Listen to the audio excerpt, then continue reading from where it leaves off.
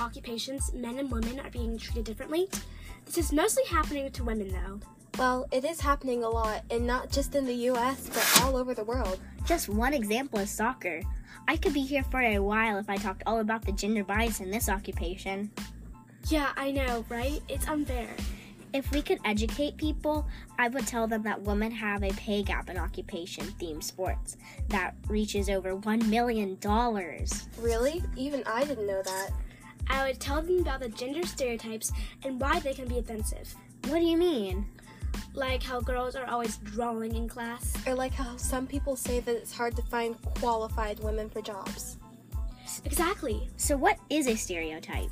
Well, it's when people, male or female, say things that might not certainly be true. And they think it's a certain gender is, does, or etc. Even though they say this, it might not be true. Long story short, it's an oversimplified idea of a group. Exactly.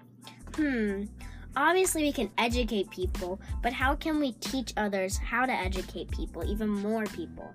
We could tell them about the ways to advocate for change. Right, like speeches and boycotts. Then we could give them some overall information on this topic.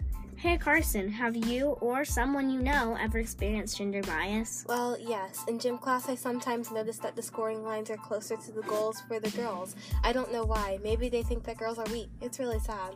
That is so unfair. We are just as good as men. I can't believe that's happening at Lovett of all places. Tori, have you ever experienced gender inequality?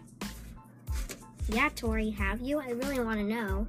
Yes, I did horseback riding, and I noticed that men have bigger horses than women. I was riding a horse named Britain, who was 12 hands, and my friend Jonah was riding a horse named Spirit, who was 14 hands. Same with my other friends. Also, there's boys group and girls group. Tori, that's awful. Yeah, it is. Lindy, have you ever experienced something like that? Yeah, not like the horseback riding story, but I have experienced gender bias in acting.